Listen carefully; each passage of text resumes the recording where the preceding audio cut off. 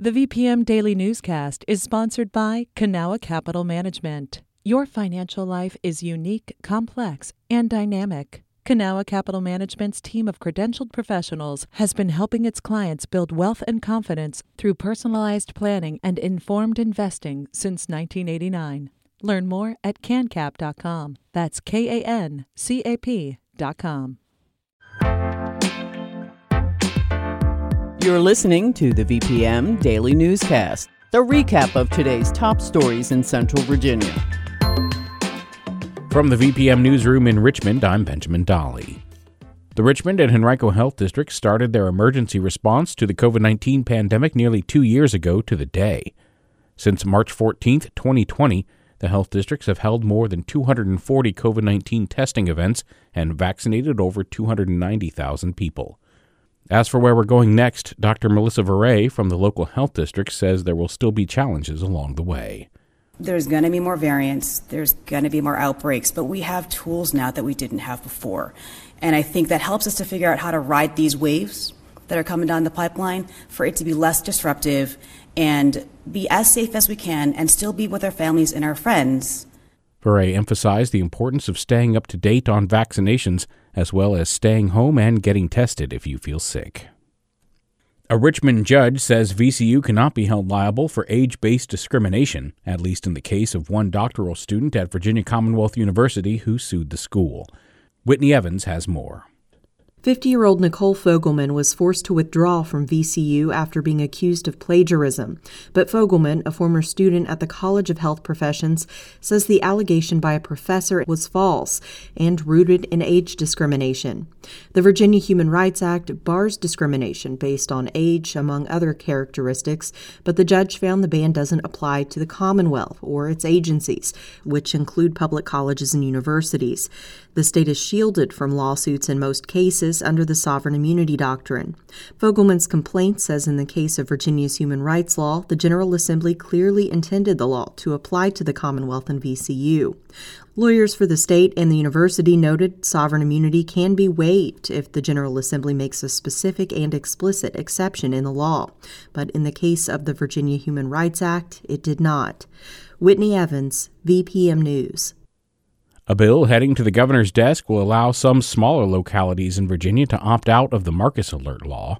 The Marcus Alert was named after Marcus David Peters, a black man who was shot and killed by Richmond police while experiencing a mental health crisis. In 2020, the General Assembly passed legislation that creates a system for localities to have mental health professionals join law enforcement when responding to mental and behavioral health emergencies. 8 News reports this year, lawmakers approved a bill that lets about 89 localities with populations less than 40,000 people to opt out of the requirement.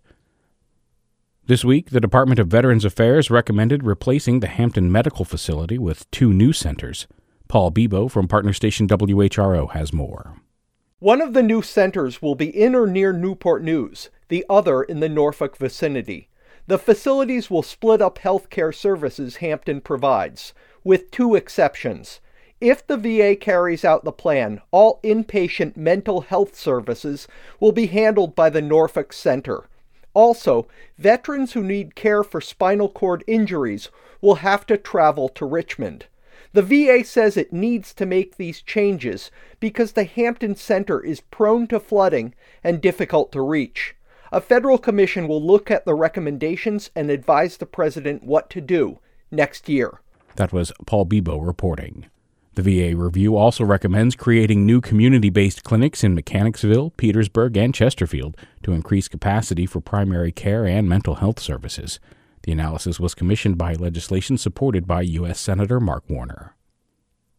Last week, an association sent a letter on behalf of all Virginia school superintendents that criticized recent changes made by the Youngkin administration. According to WJLA in Washington, D.C., the state's 133 superintendents were not aware of the letter before it was sent. It was written by the executive director of the Virginia Association of School Superintendents and was approved by a 12-member board. Governor Glenn Youngkin says he thinks the letter is, quote, a gross misrepresentation of what superintendents believe. The letter challenged a recently released report on what the administration considers divisive concepts and raised concerns about the removal of several equity-focused resources. This has been the VPM Daily Newscast. Some of these stories may have changed since the newscast was recorded. You can stay connected to what matters by heading to vpm.org/news or follow us on Facebook, Twitter, and Instagram at MyVPM.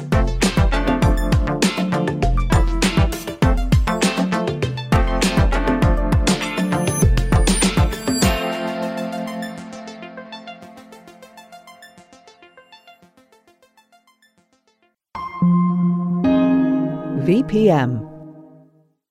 There are so many issues playing out in RVA. I mean, pretty much anyone will tell you. There's definitely a lot of poverty. Finding affordable housing. Traffic, public transportation. Climate change and heat islands. Trying to find childcare in Richmond area. I'm Rich Marr, host of a new VPM podcast called RVA's Got Issues. Listen to the podcast starting May 22nd. Do you have issues with RVA? Haven't found out yet. Okay, good.